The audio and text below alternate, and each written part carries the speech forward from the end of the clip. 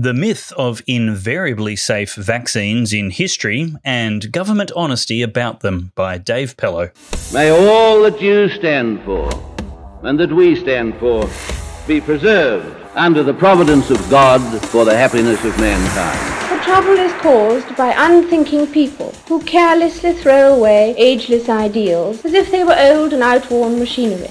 But it is the values of individual liberty, equality before the law and the supremacy of people over the state to which we can always with confidence return as a powerful and uniting force. Australia is not a secular country. It is a free country.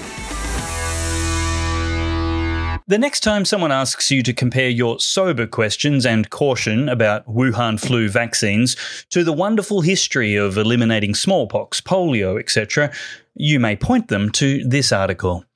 It's blissfully ignorant to shrink-wrap decades of medical advances in infectious disease control into a single package of highly processed confectionery, but that's not how history should be consumed. Take, for example, the polio vaccine.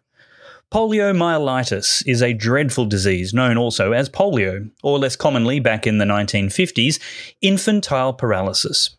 There was considerable public fear for the health and lives of young adults and children. In most people, it also caused flu-like symptoms, but in a minority it affected the spinal cord and brain, causing paralysis and sometimes death. An epidemic in early 1900s New York killed 2,400 people, and thousands more were left permanently disabled. Again in the 50s, tens of thousands of cases left hundreds of people paralysed or dead. Mass fear of polio was surpassed only by fear of nuclear war, but no one was locked down. In 1955, the US government excitedly announced a breakthrough and approved the Salk vaccine for polio. Private drug companies were contracted to manufacture the vaccine, and plans were made to dispense it freely to first and second grade school children across the nation. But 2 weeks after the first doses were given, the Public Health Service had to announce that 6 inoculated children had mysteriously caught polio anyway. The number of such incidents grew, but the equivalent of the Chief Health Officer, the Surgeon General, denied any link between the celebrated vaccines and the cases of polio. It became clear that some of the vaccines were indeed causing the disease in previously healthy children, which the government and medical experts had intended to prevent. Over 200,000 children in 5 states received a vaccine in which the process of inactivating the live virus completely failed. Instead of giving people an easy enemy from which they could learn to safely produce natural antibodies, not at all equivalent to the unprecedented mRNA mechanism, they gave children the active and dangerous virus. It would be a great favour to every teacher, nurse and transport driver you know if you would tell them about redunion.com.au. Not only are they going to save hundreds of dollars every year, but they can save another $25 off their first month's membership when they use the coupon GOODSAUCE. The reason they're going to save so much money? Because this union is defunding the Labor Party by only spending members' money on members. Tell every nurse, teacher and transport worker you know to go to redunion.com.au and use the coupon GOODSAUCE. The government's best expert, the Surgeon General, the most trusted medical expert in the nation, was forced to order all tainted vaccines off the market. Less than a month later, the government shut down the first polio mass vaccination program.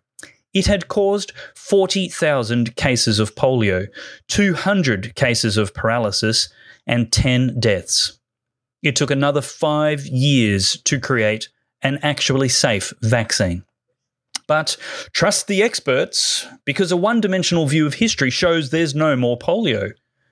While it's of course true and wonderful that polio epidemics are no longer a real risk and no one has caught polio in the USA since 1979, a whole view of history also teaches us that the government doesn't always act in ways deserving of automatic public trust.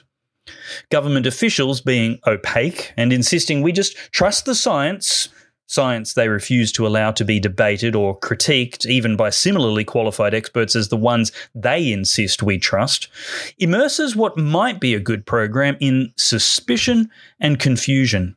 Does that sound familiar to the various stages of expert advice regarding AstraZeneca? It turns out that vaccine hesitation can also save lives, and as a result, people should be free to choose for themselves which experts they trust. History is a wonderful teacher we should pay careful attention to and not selectively gloss over the bits which may be inconvenient to our blind faith in politicians and their preferred experts.